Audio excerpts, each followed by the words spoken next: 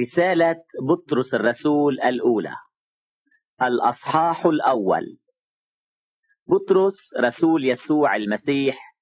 إلى المتغربين من شتات بنطس وغلاطية وكبدوكية وأسية وبثينية المختارين بمقتضى علم الله الآب السابق في تقديس الروح للطاعة ورش دم يسوع المسيح،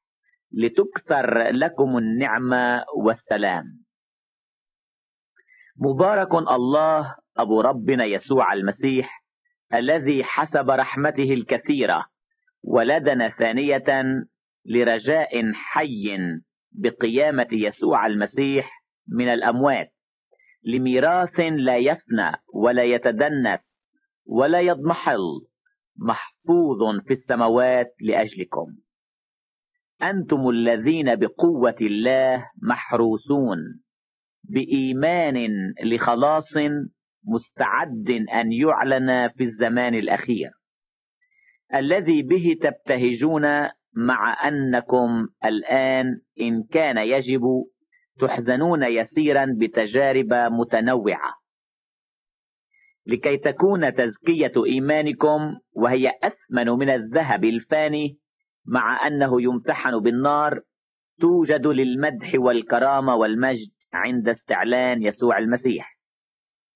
الذي وإن لم تروه تحبونه، ذلك وإن كنتم لا ترونه الآن لكن تؤمنون به، فتبتهجون بفرح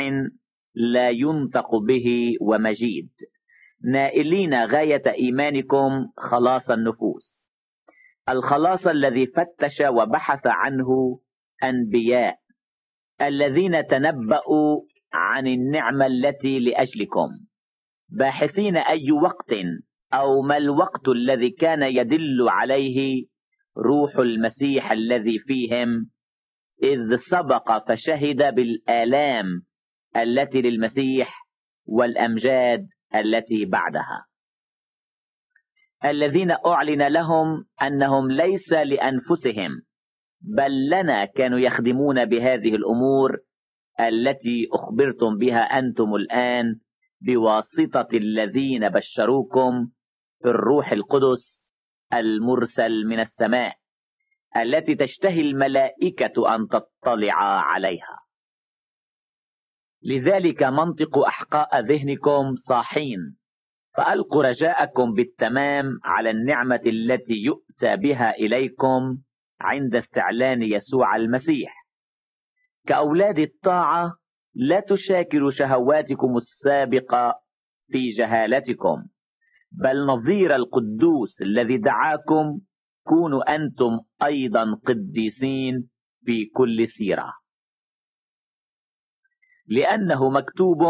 كونوا قديسين لأني أنا قدوس. وإن كنتم تدعون أبا الذي يحكم بغير محاباة حسب عمل كل واحد، فسيروا زمان غربتكم بخوف، عالمين أنكم افتديتم لا بأشياء تفنى بفضة أو ذهب من سيرتكم الباطلة التي تقلدتموها من الآباء، بل بدم كريم كما من حمل بلا عيب ولا دنس، دم المسيح، معروفا سابقا قبل تأسيس العالم، ولكن قد أظهر في الأزمنة الأخيرة من أجلكم، أنتم الذين به تؤمنون بالله الذي أقامه من الأموات وأعطاه مجدا،